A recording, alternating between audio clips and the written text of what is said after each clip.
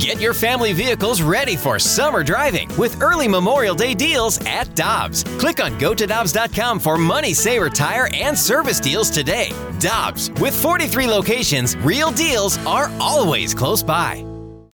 When you need mealtime inspiration, it's worth shopping Kroger, where you'll find over 30,000 mouth-watering choices that excite your inner foodie. And no matter what tasty choice you make, you'll enjoy our everyday low prices, plus extra ways to save, like digital coupons worth over $600 each week. You can also save up to $1 off per gallon at the pump with fuel points. More savings and more inspiring flavors make shopping Kroger worth it every time. Kroger, fresh for everyone. Fuel restrictions apply. It's the only way City knows how to play. Oh, that's completely given away. And it's an equalizer. In a word, Chaos. Oh, to give away to Klaus, who clips it over Sestiega and scores a wonderful goal. We're breaking down City SC on the opening drive in our weekly segment we like to call Controlled Chaos. Brought to you by Keystone Event Staffing. Better people mean better events.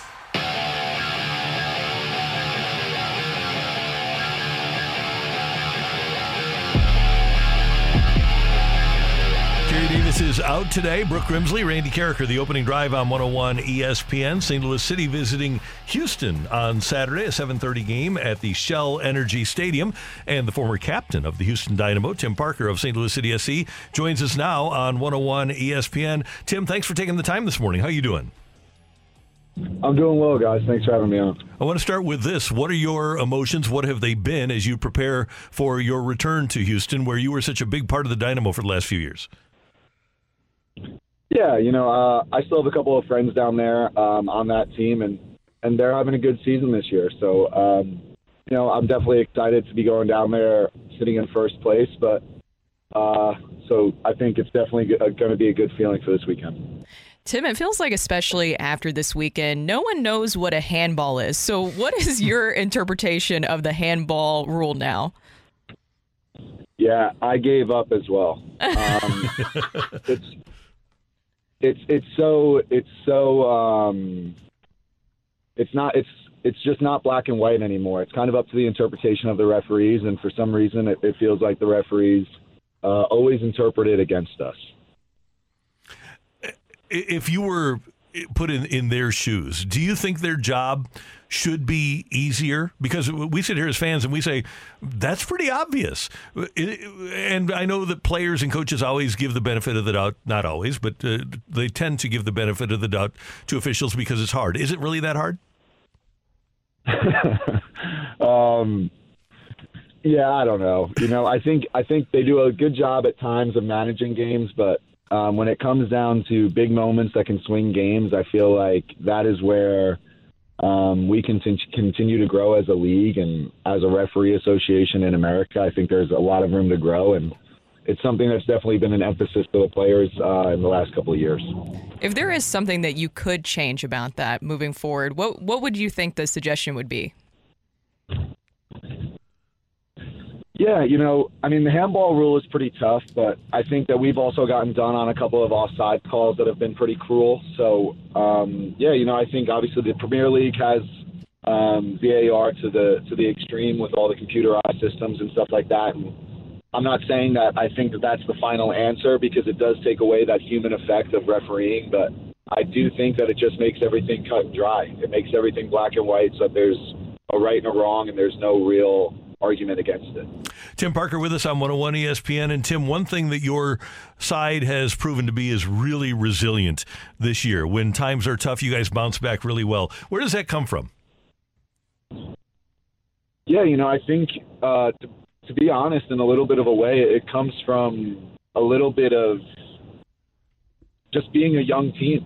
I think the ability to play the next play, to play the next day and forget about the last result is something that we've benefited from, being young and being fearless in those moments.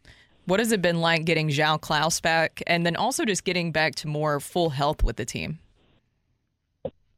Yeah, it's been great. Obviously, having Klaus gone for such a long part of the season, and to be in first place and to be where we are right now we're sitting in a very good spot, but there's still work to do. So, we're really happy to have him back and have a lot of the guys that were injured back. And now it's can we continue to push for the playoffs and get ourselves into a good situation come the end of October. Adeniran with a goal this past weekend again for City SC. What have you thought about his progression? Yeah, I mean Sam's been incredible for us since he's come back. You know, he's scored a lot of important goals. He's truly bought into everything that we needed out of him as a forward. And I'm really happy for him, too, because sometimes it takes a little bit of confidence to just get things going. And when he came back from his loan spell with San Antonio, I think he came back with that confidence, and then he's been flying ever since. Hey, Tim, you mentioned that you still have some friends down there with Houston. Are there any things that you learned over the last couple of years that can help you in a game? Does having played for them benefit you at all going into this one? Yeah, in some ways it does. You know, I think I can understand player tendencies a little bit better, but they are a different team than when I was down there, even from last year. You know, they really have flipped the roster around and the coaching staff.